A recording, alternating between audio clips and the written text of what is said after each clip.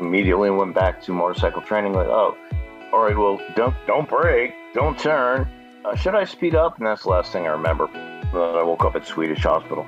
I really hope EMTs didn't take their time getting there because I was dead. I was called in dead. This is TBI, Talking Brain Injury, with Brain Injury Alliance Colorado, sharing stories from TBI survivors and their supporters from all across the state. My name's Phil Lindeman. I'm a mentor with BIAC since 2019 and four-time recipient of brain injuries I don't even remember, plus a whole bunch I kind of do remember. Brian Blair, my guest today, almost remembers the moment he died. Brian was riding his motorcycle in the springtime when Colorado roads are littered with a winter's worth of gravel and sand. He dumped his bike, and he has never been the same. The pain and confusion and all that stuff, mostly the pain in your head, just dwarfs pain in your other broken bits. It just dwarfs it. To this day, Brian still struggles with the side effects of a major head injury. He has been back to the hospital. He has lost friends. He's the first to tell you he's not the same person, except for a wicked sense of humor. I died. I'm feeling much better now. Remember, our guests are here to share stories of recovery and what has worked for them, so please contact your doctor for medical advice and the treatment that's best for you. Hey everyone, it's Phil with the BIAC podcast, Talking Brain Injury, TBI. And today I've got Brian Blair. Brian, thanks man for making time to get on Zoom with me. My pleasure. And Brian, I gotta admit, we really have never met. we talked on the phone once or twice when I was put in touch with somebody that you know from, down in your neck of the woods. Where is it you live? Well, not even my neck of the woods, way south of that. I believe Laura put us in touch with each other. I live in Littleton, Colorado, and she's down Pueblo way. That's right. I deal with a lot of people down Colorado Springs, Pueblo area. When I say deal with them, I hold a creative writing class. Yeah, that's right. And that's why she put us in touch. Was because for a while with BIAC, I did the same thing. We're kind of like writing brothers from a different mother. Cool. You're a writer. Okay, cool. Yeah. I've been doing, I've been doing creative writing since I was probably a kid. What's the first creative writing thing you ever remember doing? I can tell you mine. I'll be changing my report card. Now that you mention it, maybe that was the first one I did too. I don't know. Ever since I was age 5, when I learned that I was asked what I wanted to be, and I told my grandmother I want to be Elvis. And it took a little while for her to understand that I was talking about I want to be Elvis himself. And she's like, you can't be another person. Who do you want to be? I was like, well, he's got it pretty good. And then she talked about groupies and bad dental plans and all kinds of stuff. And I was like, okay, wow, I want to write. So I've been writing since I was like 5 years old. So a long, long time. And, that's probably about as long as I can write. I never wanted to be Elvis. I think it was the blue suede shoes I could never get down on because I'm deaf to any color shoes that aren't black. But, yeah, second grade.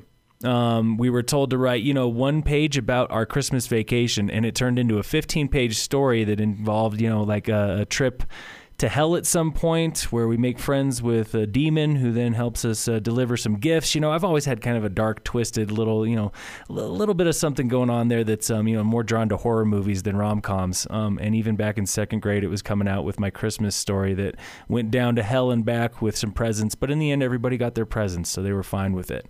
And I remember my teacher saying that I just gave you a passing grade because I didn't even read the whole thing. She admitted that to me years later, that I gave you a passing grade because, Phil, I had 23 of these pre-vacation things to grade. 3 or 4 glasses of wine, and I just couldn't get through it, but it was great. Yeah, exactly.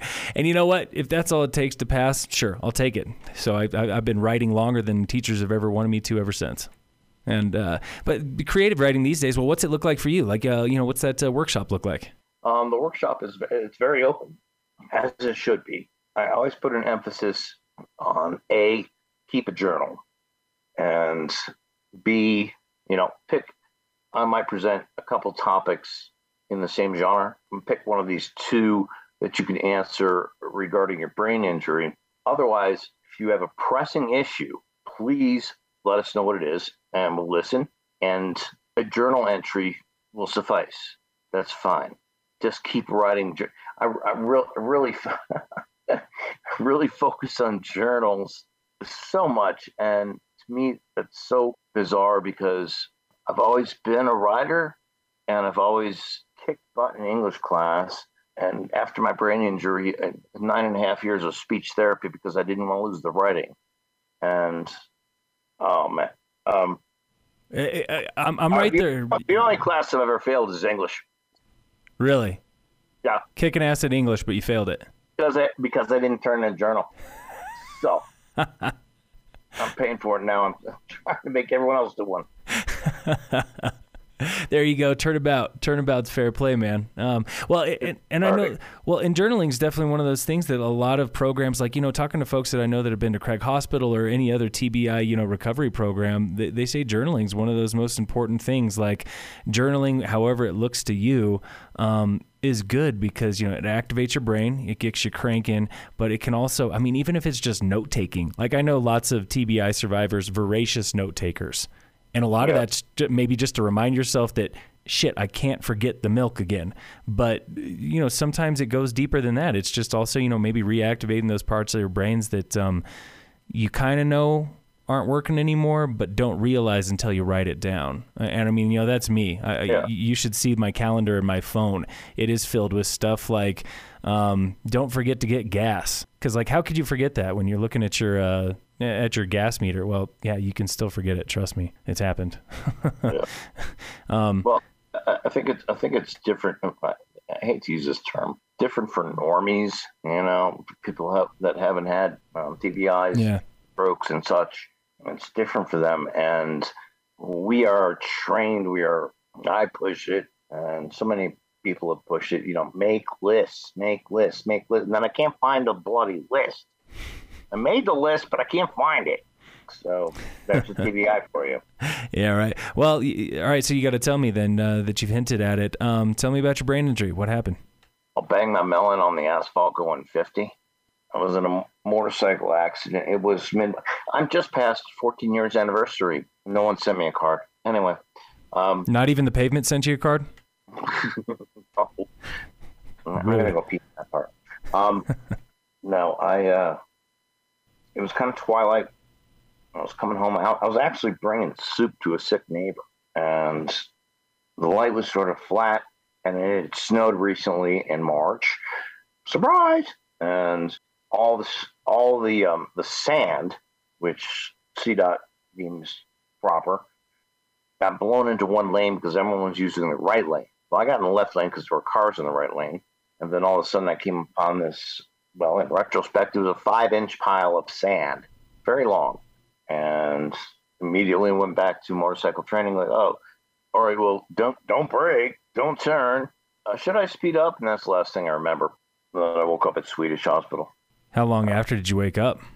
After they revived me from death, I died. I'm feeling much better now. I could tell. Yeah. Yes, I kind of sort of accidentally died or something. And I hope they didn't, I really hope EMTs didn't take their time getting there because I was dead. I was called in dead. Really hope they came as quick as they could. But they did revive me. I repaid them in the unfortunate way. There's a fight or flight response. It's reptilian response in the brain. It's the front of the brain. Is that cranium, Bill? I can't remember. But, yeah. A reptilian response to serious situations. And so fight or flight. And I owe those guys an apology and the cake stuff. I can't find them. But so they cut my leather jacket apart, which I got fixed. And I got taken to Swedish Hospital. And I was in a coma for, I don't know, an hour or so, two, something like that. And not long for a coma. Well, I was knocked the hell out. So. Yeah, like you said, you were dead, brain dead, had to be revived, taken to the hospital. Don't remember any of this stuff. How old were you at the time? That was 14 years ago. And now here we go to the ugly part. I'm 52. So late 30s, 38? It feels more like 40. No, well, yeah, it's got to be like 30. I'm not good with math. Maybe I'm 53. I don't know how old I am. That's all good, man. I'm good with that. I'm okay with that. Age is just a number, exactly. You know, it's like, well, the only reason I asked, you know, how old were you when all this stuff happened was because, you know, it's crazy how time can kind of expand and contract, you know, especially in the years or months or days after an injury. Like, how long did you end up spending at the hospital? I walked out of there on broken ankle, broken elbow, broken wrist. I had to find my clothes and steal them back. I had to rip the stuff out of my arms. I was just like, I didn't know what the hell was happening. There was a cop involved trying to ask me questions, and I'm like, I don't know what you're saying. And he probably thought I was doing this, you know, no habla inglés thing, but I wasn't. I didn't understand the words coming out of his mouth. Yeah.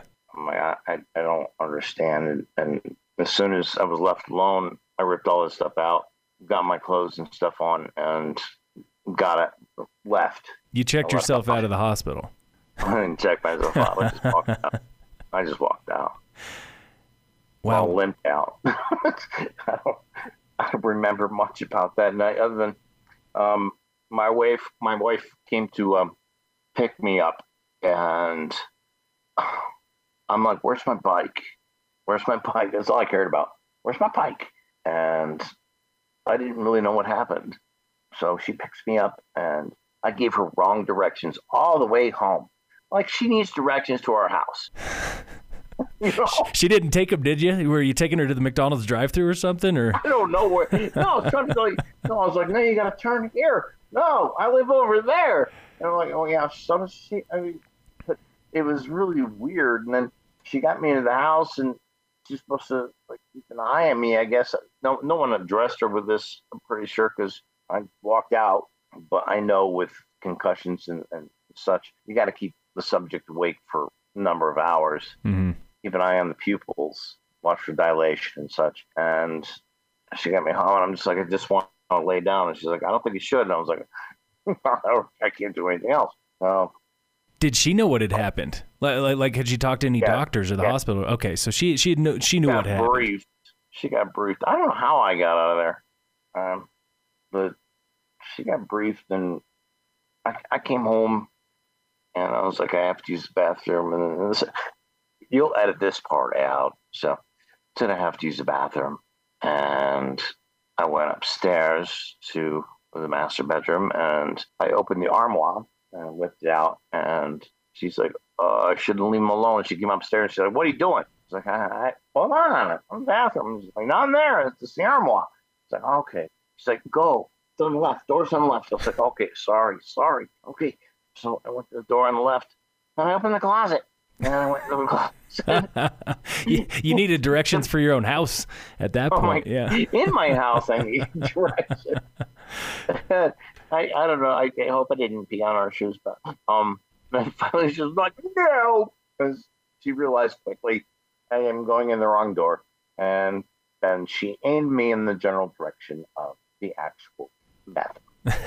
Now I got to ask: Are these memories that you have, or are these things that you've been, your wife's told you by the way? I recall this. Okay, got it. I recall, and there are sharp fragments of remembery, whatever you want to call it, from post-accident for about 5 months, and that's until I implored the doctor give me clearance to go back to work. Mm-hmm. And things went downhill from there. Oh, so getting back to real life, regular, everyday, what was supposed to be, just normal life was where things took a turn. Yes. Okay. Got it. Well, it's funny because I've got similar things to you too after my, my injury, because mine was, I ran into a tree snowboarding. I wasn't doing 50, but close. And banged my head, broken arm, broke a leg. And I've got the same thing. I've got very vivid memories, snippets, almost like, like wrong reels of a film cut together. Like somebody cut out the middle of the film and then decided to splice together the, random scenes that really don't make any sense by themselves. It's like some kind of music video, Enter Sandman, just flashes of this and that. A 90s music video, yeah, just flashes of images, yeah. Images to loud banging music that sometimes gives you a headache, but sometimes it's also calming. Yeah, exactly. That sort of thing. Yeah, because I mean, to be honest, how'd you jack yourself up, man? So snowboarding. I was snowboarding. Right. You have a helmet? I did have a helmet, actually, and I lucked out, but I didn't actually hit my head on the tree itself. All my head injury, I whiplashed hard enough that, I got my arm in front of my head and whiplashed off that tree, banging, like I said, probably 35 miles an hour going straight down a slope. Just never saw the tree coming, was dicking around with a camera actually at the time, not paying attention to what I was doing. And so one of those vivid memories I have is of a nurse in the hospital being like, I'll bet you'll never text and drive again. And all I could think of, who was texting and driving? What are you talking about? You're really throwing me off here, because last thing I remember is rolling through the terrain park at Beaver Creek. I wasn't anywhere near a car. But yeah, basically, it's called text and ride. What are you talking? Yeah, right. So yeah. No texting and riding anymore. But yeah, that was that's what, again, one of those vivid memories I have was of that nurse telling me that in the hospital. And it's one of those memories that I see. It's almost like a childhood memory. I see myself sitting in the bed. I don't actually see myself looking at the nurse. I see myself, laying there in the hospital. So kind of a strange memory that almost feels as though it happened to somebody else. Yeah. Which I'm sure that again, it's I think a lot of people have that same experience. Those snippets of memory that go for, I don't know, weeks or months afterwards. And by the time you started getting back to work, what was it about work that just made shit go sour? Frankly, I can't say. I thought I was still doing my job properly. And what's your job? I'd say, well, I'm not going to name company names. I don't know the legality of this stuff. Yeah. What did you do? I was a senior proposal writing manager. Got it. And I think that they knew. Well, I know they found out what happened because I had to be gone for 5 months. And yeah, you weren't on vacation. You weren't in Mexico on a beach. No PTO. If only I were in my mind, Phil. If only I were. And that's something I'll talk to you about in a minute. How much time do we have here? Half hour? Oh, we got plenty of time. I mean, we got as much time as you got. All right. Well, I got all the time in the world to spare. I think they felt that they were at risk and they didn't feel safe with me anymore. I didn't give them any reason to. And perhaps I was not answering as quickly. Perhaps I was not the witty, usual me that I was prior to the accident. And they were like, for safety reasons, well, we should let him go. And I was like, okay, I'll take a little unemployment, but I didn't stay unemployed for long. I went to work for an engineering company, and that made me want to retire from life. Oh my gosh. So I did that for a while, and I was like, I'm not capable of keeping up like I used to. I'm not as quick to draw. I don't have to come up with solutions. I'm still creative, but just not as quickly. And that's a problem. So that's how that went down. And in the world you were in, that was an asset, was to be quick, witty, punchy, beat other people to the to what you were doing. Basically, be the full package that you were before the injury. Yeah, although it's a different job, marketing writing for an engineering company, a construction company, whomever, it's a very different job. Coming up with a tagline, the theme for the proposal to get them $50 million of work, that's kind of important. And to be the first guy to utter it and bring out the best, that's hugely important. Unfortunately, I'm rewarded with an hourly pay. I mean, it's salaried, but there's no benefit to winning $50 million as opposed to 5. After the engineering company following that gig, I just said, okay, I really should chill out. That's all. I'm not me. And that's something we talk about entirely differently. Did you have that realization right away? that you just weren't being you, or is that something that you've come to over time? Nah, it took a while. Within a year. Yeah. Under a year. I was like, I'm not me. I'm not firing off the answers. I'm not jumping in with jokes and this, that, the other. Keep it light, move on. And here's the point. But I was no longer that guy. Never been that guy ever since. I was fast, and only one friend admitted that to me. I asked my friends, and I was like, have I changed? What do you notice? And they're all like, no, you're fine. You're fine. Oh, you're about great. Let's draw from Canada, whatever. Got lots of Canadian friends, eh? Yeah. Hey, buddy. Hey, guy. My first girlfriend, too. Someone believe me. It's true. Anyway. So they're like, you're fine. And I had one friend that I worked with, and he said, no, man, you're different. You're not as quick on the draw. You're not quick-witted. You're slow to process things. Here are the differences. And he listed them out for me. And although I was like, ouch, I was like, thank you. Because it's not just in my head. Someone is telling me, yes, I recognize it too. And other people are just trying to be, I don't know, just copacetic with it, just trying to like soothe me or get out of the room. I don't know. Hey man, I feel where you're coming from on that too, because I think I've had friends, even family, do the same thing where, you know, you can ask them straight up, how am I compared to before? And you sense that little bit of a pause where the wheels are turning for them and they're trying to figure out how to answer this without offending you.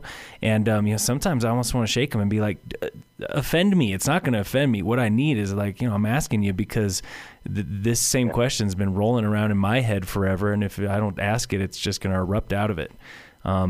And yeah, I've had a handful of friends say the same thing to me. A handful of, you know, like, you know, people that I consider life partners. You know, those people that come and go from my life, but will always be there. They were the ones that usually hit me with the, yeah, something's changed. You know, I found right away, especially after mine. You know, I dealt with the anger side of TBI. Just angry with myself and angry with other people and quick to, you know, not be the laid back, free flowing dude that I'd always been. Right. And yeah, I had some friends tell me like, yeah, dude, you're kind of an asshole to be around right now. Ooh, harsh. Yeah, harsh stuff. But, you know, I was like, you know what? You're right. Like I'm flying off the handle. It's in which ways were you the a-hole? You know, just being angry with people or short with people, or you know, when I got frustrated with myself, taking it out on those around me instead of realizing that, hey, you know, I'm actually the one that's that needs to chill out here. Okay. Yeah, it was, you know, just kind of small moments, you know, moments that pushed some people away, but those other life partner type people, you know, those were the people that said, you know, I see this.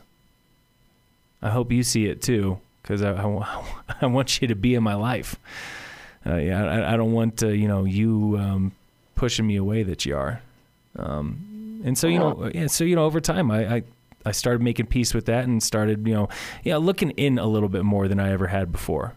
And so, you know, that's kind of like almost the bright lining of that for me, was that it forced me to, you know, sit back, chill a second, take 5 seconds before I, you know, decide to say something or maybe reconsider where something's coming from. Like, I'm trying to think of a good example right now of one of these moments. Maybe I'll come up with one. You know, writing class style. I need to be more specific than just vague vagaries, right? You know, my problem was I didn't have time to get angry with anyone because I couldn't develop a response fast enough. I was still processing what they said, and they're moving on. They're still yapping, not to diminish everyone in my life that talks to me, but that was difficult for me because you can't banter like you used to. It's not as quick and as free flowing. Go ahead. You were I'm pulling an example. Well, I felt that too. Like I think back to the day. I played in some local bands with some buddies through high school, right? And by band practice, it usually meant that we would go play music for a little bit, then dick around, and we would just hit each other with like movie quotes or, like you said, that quick witty banter, just back and forth, back and forth. And it's one of those things I loved about hanging out with those guys was that we could just easily riff off each other. And we even ended up recording some of it. Thought we could turn it into music. We never did. It was not very good. Well, you played in a band. How old were you? 14? Oh man, from the ages of 15 to 18-ish. Yeah. Okay, awesome time to be a guy. I have a bunch of guy friends because y'all speak like a bunch of idiots and y'all appreciate it from each other. Right, and y'all think that you're the smartest, wittiest people in the world. But, at least then I felt like I could keep up with it, right? Like I had something to add to it. That's the crux, right? Yeah. Hey, what do you play? Bass. Okay. Bass and keyboards, actually. We also thought that, adding keyboards to us would make us sound cool and unusual and different. And then we realized, people have been doing that since, like, Beethoven. Ever. So. Yeah. Yeah. Yeah, yeah. Now, you play music? I play drums. All right. So you got all the ladies then. Yeah, drummers get the girls, man. Drummers get the girls. Other guys, drummers get the girls, but and then I have to give myself a bet because it wasn't happening. I played drums professionally for many years, and since the TBI, it took a little while to start again. Yeah. And I had proper filter fear protection, high protection levels, 25 decibels, and I put those in when there are monitors involved. Otherwise, I'm playing through headphones to something else.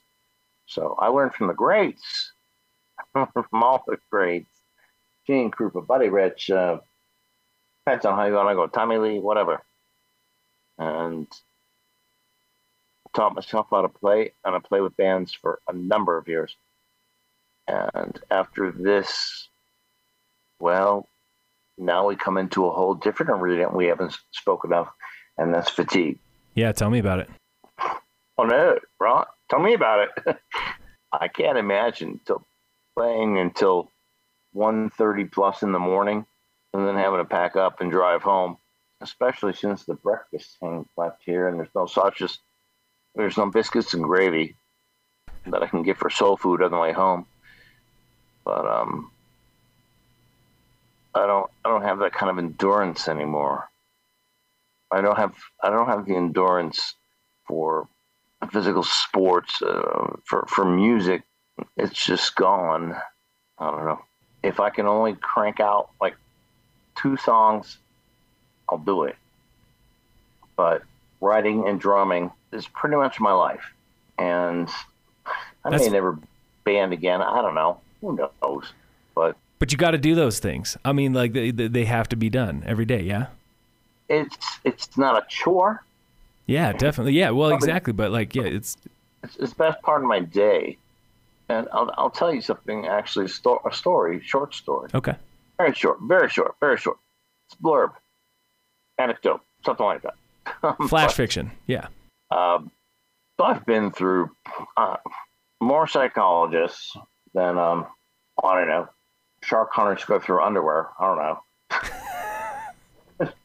I've been through a lot of psychologists, and one of them said, I really recommend that you pick up the drums again. And this was shortly after the accident. And I was like, why? And he said it works both parts of your brain. Works the creative side and the analytical side at the same time. And you got 4 parts of your body moving at all times. And they have to work together. I was like, well, yeah. And he was like, well, yeah, that's the way to think about it. Because that's 2 sides of your brain working together and you're trying to fix your brain. So do that. I said, oh, cool. Write me a script. And he said, I don't need to write you a script to play drums. I said, no, you do, because sometimes I need to get out of playing, or out of doing dishes, laundry, or something. But, no, it's the script. Doc said I gotta play. He said I gotta play. Right? Neighbors come over. Why are you playing drums at 2 a.m.? Doctor's orders, baby. Oh, no, not 2 a.m. I'm respectful of that. Actually, no. Well, again, thinking of back to some old buddies and bands, we had our one buddy's dad. The drummer, of course, because that's where you practice at, because the drum set's there. He was home with scrap, yeah. Yeah. Oh, yeah. His mom made a point of going to do chores when we had band practice, but his dad would always come down and beat around on the drums, and he was awful. He could not play drums. Ben, great drummer. Ben's dad, awful drummer. But he said, you guys really want to piss some people off? Play your music loud at 5 a.m. because nobody's up at 5 a.m. playing loud music. He's like, everybody wants to crank music at midnight. Nah, get up at 5 a.m. and play loud music. We never did because we weren't up at 5 a.m. But I'm not too worried about pissing people off. What I don't like is the cops showing up at my door at 5 a.m. Dr. Script might not get you out of that one. Yeah. Nah, not so much. But anyway, Doc said, do this thing because it's going to activate your brain and your body. Yes. He said it works both parts of your brain. Left side, keep forgetting. Left side's right side's creative, and left side analytical. Yeah. And both to play drums and make it all happen at the same time and not sound like something bad. Anyway, so I did, and I've been doing it, and except for a little bout of COVID, a broken ankle, no, two.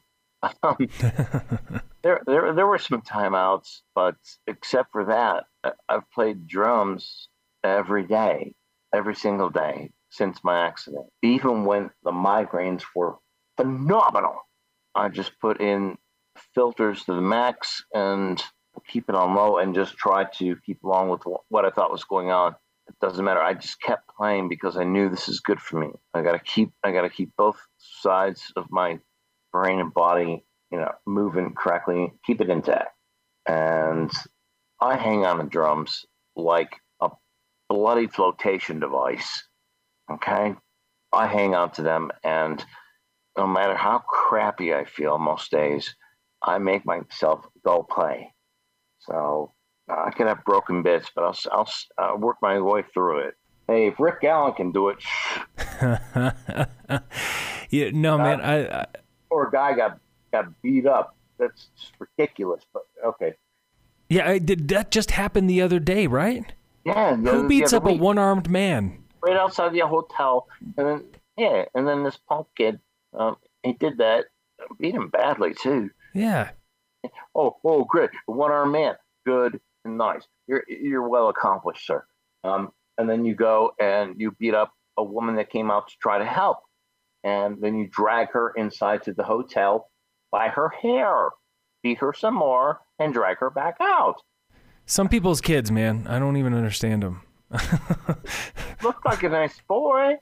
Looked like the kind of boy that used to mow my lawn. I don't know. Yeah, no, that was brutal. And for anybody that doesn't know, that's Def Leppard's drummer. Yeah, Rick Allen. Yeah, just got beat up. And that's serious. A drummer to lose his arm, car accident, and fortunately they were well sponsored, and the company built a kit where he had to learn to use his feet to play the snare and hi-hat and stuff while he was doing drum or bass drum, and just use one hand. That's a major accomplishment. That is someone who is overcome.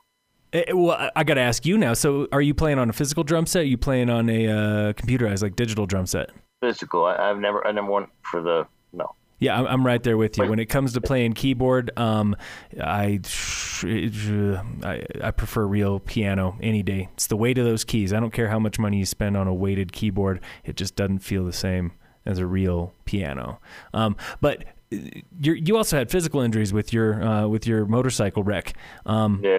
Does any of that stuff still crop up? Does it, get tweaks in the ankles or arms or whatever after a long session on the drums? I'll tell you what, Phil. The fractures and or breaks, I can't even remember, but like wrist, elbow, ankle, I don't know. By the time I came out of a 5-month haze, it was nothing compared to the pain in the head, and I would like to talk about that. Me too. All right, so tell me about that. Like you said, the physical versus the brain. All right, let's say where we're coming from, eh? Your TBI is level 1, mild, right? Mm-hmm. Okay, I got level 2. I win. Cash in your chips. Okay. So the external force I encountered was at 50 miles per hour without protection to my melon. But there's some things I wanted to throw out there. I'm sorry, I've already lost track. Did I start with fatigue or I've lost track? I'm sorry, Phil. Oh, no, man, you're all good. No, it was, talking about like the difference between physical and maybe I'll help you kick off.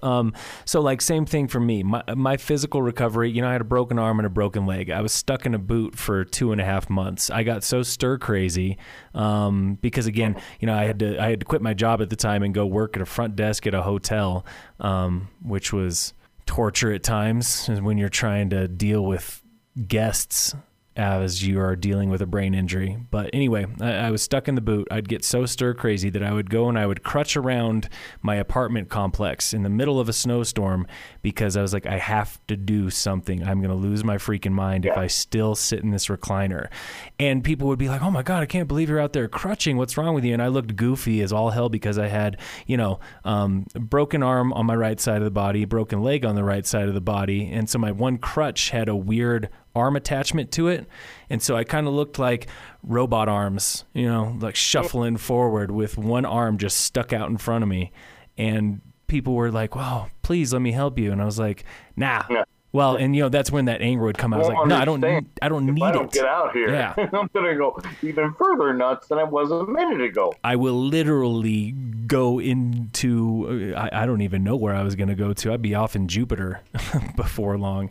But so the physical side of stuff was so minor compared to, maybe the craziness that I would have felt if I had stuck where I was.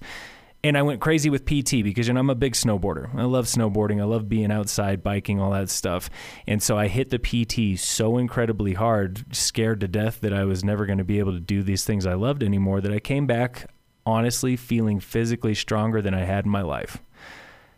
And I don't know how I was able to do that, but I'm so grateful that I did, because I think being physically active and strong helped me to cope with the changes in my brain that, after a couple months I was starting to realize, wow, these are worse than any head injury I've had before. This is worse than getting knocked out as a teenager.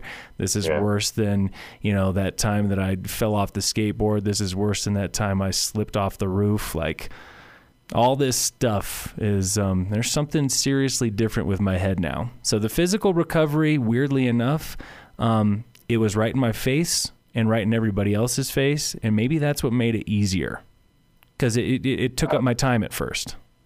Say again, how was it? How did that make it easier? It was... So let's say it wasn't physically or, in the moment easier, but it was easier to tackle the problem of physical pain and recovery than it was to tackle the problem of invisible changes to my brain. And that's exactly where I thought you were going. Yeah. Which is, and plus, I don't know what your migraine or what's called now post-traumatic headache syndrome. Ooh, I never heard that term before, but yeah, I feel it every day when I wake up. Welcome to class, sir. Teacher, tell me more. I can teach you more, but it's like migraine on steroids, and the pain and confusion and all that stuff. Mostly the pain in your head just dwarfs pain in your other broken bits. It just dwarfs it, in my experience. I mean, I had like 3 fractures or at least or something, and that was nothing. I was like, oh my God, my head. So was that the same for you? Yeah, yeah, and that's where I was, like talking about working that front desk at the hotel. That was when, even though I was still in a cast and could still feel the throb in my leg, man, the lights and the constant noise and the interaction and the having to look at computers and back at people and smile and, oh man, searing, splitting, earthquake-sized headaches. Yeah. And that's, let's talk about some of those side effects for a second. Side effects, hell, there's got to be a better word for it. Effects. Just effects, the way they are, yeah.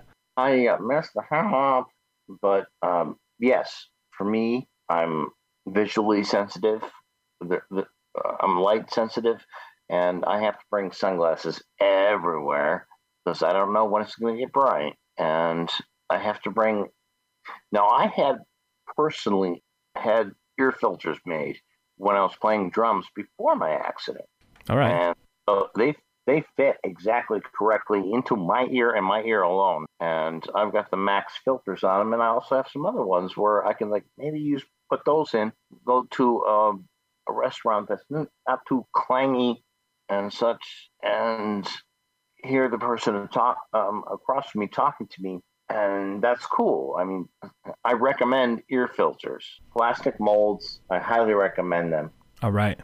Your local audiologist, whoever's good, I highly recommend those. So those are on me. Just gotta remember to put them in, but they're on me, and the sunglasses, because I'm aware going into a social setting, a social situation, I can be set off just by the bloody busboys. Not that they're bad people. I've had that job. It's not a quiet job. And, especially with some of the contemporary restaurants with, nothing but HVAC overhead, no ceiling really. Yeah. And it gets just so clanging and noisy that it becomes impossible after a short time, and the headache rears up, and then I have to get to medication, which sucks, but I can prevent it, or I can delay it at least with the ear filters and the sunglasses. Part of that, like, mandatory essential kit of things that go with you when you go out. Yeah, I'm not carrying a fanny pack, okay? Hey, man, those things are back in style. They're cool. All the cool kids are wearing them. I'm not carrying a fanny pack. I don't care. But no, those are two things I have to have with me, and usually like half a pill if things get really bad. But if I can keep things under control, it's just acetaminophen. Okay. And then when I'm like, oh, okay, this is snowballing, and I'm not gonna be able to stop it, acetaminophen is like a bear with a BB gun. I'm like, okay, I got to take the other thing, and then I can't do anything after that. Right? Yeah, got it. Yeah. So these days, before we got on the Zoom call, we were talking a little bit about, what kind of impact has this had on, social life? Do you go out much anymore? Destroyed. Annihilated. Completely. Sent into the void. It's gone. I still have a good friend out there. We don't get together, though, because we have different lifestyles. Yeah. He goes to clubs and stuff, and I'm like, no. Last place in the world I want to be. Oh, God. Yeah, no, I don't need that. Like, why not just take a jackhammer to my temple? And I used to enjoy that stuff as well. It's like I loved any type of music. I was never too picky about music. I loved it, especially if it was loud and lots of people around. I don't know. Yeah, I dug electronica and all that stuff when it came out, and it was all very cool. But now, at the volumes they play, I'm like, I can't deal. And that's just me. And I hate to be the special case. We got to watch out for Brian. Got to look out for Brian. How's Brian feeling? I hate that. Oh, actually, the only person that asked that is my wife. My friends went away after the accident. And I think, Phil, that's largely due to population's general inability to process changes that are unfavorable, or just make changes to relationships in their life. So it's easier to walk away from it. I've got about one friend left. Shout out to Mark Lomax. Mark, I hope you're listening. What is it about Mark? How is it that Mark's been there for you over the years? No, hell, he's done so many things for me. He helped set up my wedding in my backyard. We've gone out together, and we had mutual friends, and I don't know, we just enjoy each other's company. He's got a mountain house. We've gone up there and played frisbee golf on like a 5-2 pitch. He's got a mountain house. But, that's what you do in the mountains. You go throw discs into the woods and say you're having fun, right? Yeah. Right. No, he's just a super guy, and he's got his brain programmed correctly. And I would like to say I have my brain programmed correctly, but it backfires on me. My buddy Mark, he knows the importance. The meals he serves himself and his kids. Formerly, I think they're pretty much out of the house now, but they were square meals, like in the 50s, whatever they're supposed to be. But he had all the vegetables and everything. He's just been, and he works out, and he's very healthy. He's very healthy conscious, and we've done a great number of things together. And I love the dude. And he's the only one who's really kind of stuck around. So he sounds he sounds like a good guy to still have around. That's for sure. Yeah, he's a good fella. Like I was saying earlier, kind of that life partner concept, I've found, and I don't know if it's, because of injury, or sometimes I also think age, there's lots of stuff out there about, as we age, our friend group shrinks. And so the way I've started thinking about that is, the life partner type people, the people that I know, the folks that you can fall back and step with, no matter how long it's been since you've seen them. And I don't have many of them left. There's probably only 3 or 4 of them, but, that happened right after your TBI. Yeah, it was actually, there was I was dating somebody for a very long time before the TBI and after the TBI, and I don't know if the TBI led to the loss of that relationship. It could have been. It was also some other factors, distance and just, growing apart from each other, stuff like that. But she was the one that brought up the concept of life partners to me. And she said that, I hold on to those people as tightly as I can, but I know that if I do let them go or they drift away, they're going to come back, because she was like, I just feel it in my gut. And sometimes there's people that you can feel in your gut. Other times there's people you think you feel in your gut, but really they're a parasite. I hate to say that about those people, but you feel them in your gut, and then you spend the next 2 days sick, and they never come back. So it's... Well, those are the people who like, what can you do for me right now? And you don't need that. Yeah. TBIs weed out... They weed out the chaff. Hey, man, that's the truth. It's not a fun way to do it, damn it, but it happens. No. Anyone that sticks around afterward and treats you decent, hang on to them. Treat them decent. Yeah. And like I was saying earlier, trying to come up with an example of, how I was being abrasive and short and mean to people. There was folks in my life that, I didn't treat them quite right. People that maybe I took for granted that they were going to be in my life for a long time, and then they weren't.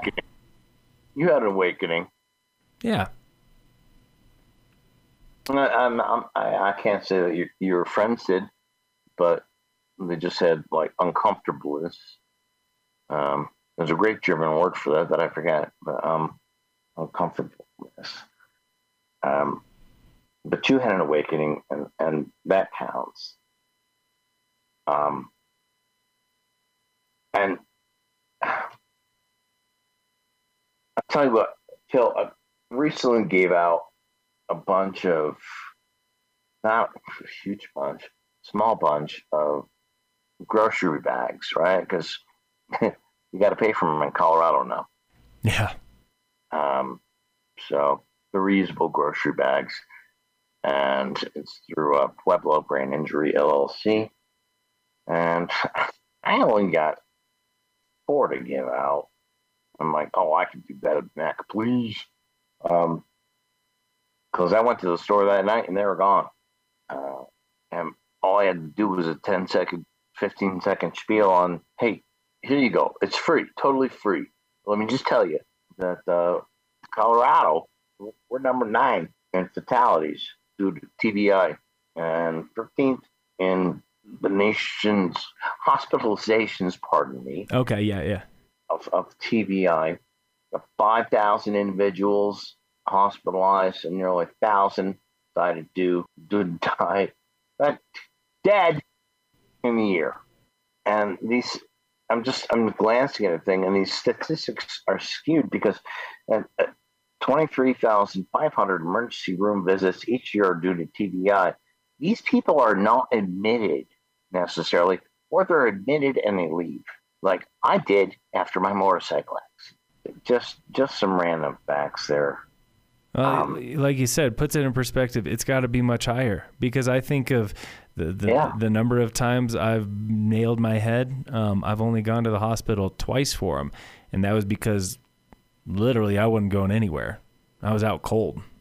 Right. And even one time that I was out cold, I didn't go to the hospital because this was back in the back in the days when they'd wake you up with smelling salts. And so, boom, get back in the game, kid. And so there I was, back at it. Like salt. How old are you, sir? I'm 34. Just a pup, and they still use smelling salts. Okay. Yeah, man. Right? Well, and that's the wild thing about TBI is that it really does feel like maybe within the past decade, things have really changed as far as how we treat TBI in the moment. 15 years ago, people were aware of it. Well, yeah, it's just changed. It's important, and it's very important, not just for self-advocacy that we can take care of ourselves with TBI, but it's important for advocacy to get it out there and say, hey, go, and grab Colorado by its square shoulders and shake it and say, wake up. You know, this is a hidden injury. Okay? Now, there's people wandering around out there with cancer. God bless them. Long live them. Good luck. Get over it. I hope. Please. I hope you get over it. But the TBI does not go away. Unless it's mild, it could go away. Once you're in the moderate or severe, it doesn't. And the stats say, like, after 2 years, you got what you got. The most recent stats I found through mindsource.org say 10 years if you were a kid when you had it. Now, I'm at 14, so I'm as bright as I'm going to be at this point. There was an article out there I read, and I'm really confused about this. Maybe you could illuminate me, but I'm really confused about this. And the article said that the TBI students came in at lower IQ scores. And I've been wondering for, I don't know, let's say 14 years in a week. How does this affect my IQ? Do you know?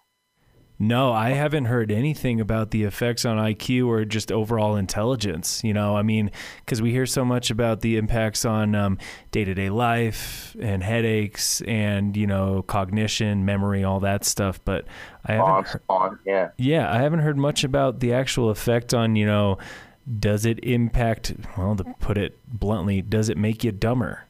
I don't know. I'm going to have to look into that, Brian. Dumber. Yeah. I don't know.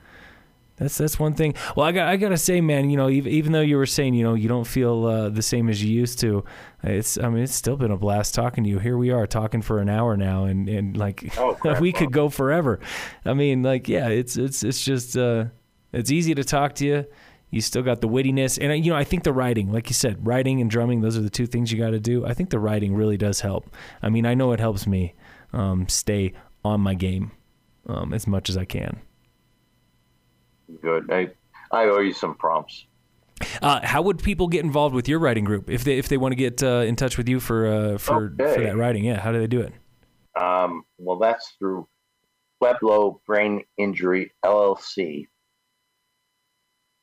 That's who I host because they have Maria Martinez has the endless Zoom, unlike you and I. Oh, maybe I need to get on Maria Martinez's Zoom. You need a grant. That's what we need. Yeah, that's the truth. So it's now writing on Mondays twice a month, and as far as the schedule, I can't tell you. She lets me know, and then I got to come up with a prompt, and then I got to do the dang prompt that I came up with, because that's I don't think about that ahead of time. Come up with a great prompt, and I'm like, crap, I can't answer that. Oh no, I got to do it too. The tables have been turned. Teach, yeah. Well, I mean, here, I'll give you some time to maybe think of a prompt. I think we'll leave folks with a prompt. I got one, actually. I've been listening to Ray Bradbury's book, Zen and the Art of Writing. Yeah, Ray Bradbury, one of my favorites for sure. Love it. He's on my nightstand. Oh, really? Yeah. I mean, which book? I mean, Fahrenheit 451, obviously people love, but... Complete short stories. All right. Which, unfortunately, fluffy due to I knocked over a glass of water. Oh.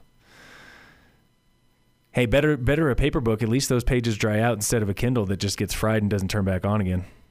What is that? Okay. But so my prompt is going to be, I'm stealing it from Ray Bradbury, and it's similar to journaling. He said one of the things that kept him going forever was word association. He would give himself some time to just write down random words that came to mind. Like maybe black cat or man at the top of the stairs or empty attic or anything like that, and he would write all those down. Every last one of them. He'd write them down, and then he'd come back to them later, and he would just craft a story around it. And he was like, it seems like it's hard, right? But you're pulling those words from your memory anyway. So he's like, don't look around the room and just list what you see. No, pull those words from your memory, come back to them later, and write a story around it. And at least for him, his writer's mind took care of filling in the blanks. And obviously, he's a professional writer. So within 2 hours, he would have a pretty good story. It might take some people longer. He might not even have a full story. But if you pull word association from your mind, come back to it later and try to craft a story around it, you might find that you hit on some gold eventually. I've done the same thing. I took his advice, and I've been doing this a little bit. It kind of works. It's been fun. Mining my brain for unknown gold. Who knew? That's cool, and I especially like the prompt you gave. Just 2 words from him. Empty attic. Wow. What could we do with that in TVI? I could just put out the prompt right about an empty attic. Right? There's so many angles you could take on that. I can't... Maybe I'll have to... I'm going to have to get in on the writers group here sometime soon. Maybe maybe the empty attic prompt day. Okay. Yeah, I've got one. I have a different one coming up, which is a summary of March, which was, as I hope you know, Brain Awareness Injury Month. Mm-hmm. And so we're just summarizing, what'd you do, how'd you do it, what would you do different, blah, blah, blah. But I like empty attic. That's good. Thank you, Ray Bradbury. Yeah. He's awesome.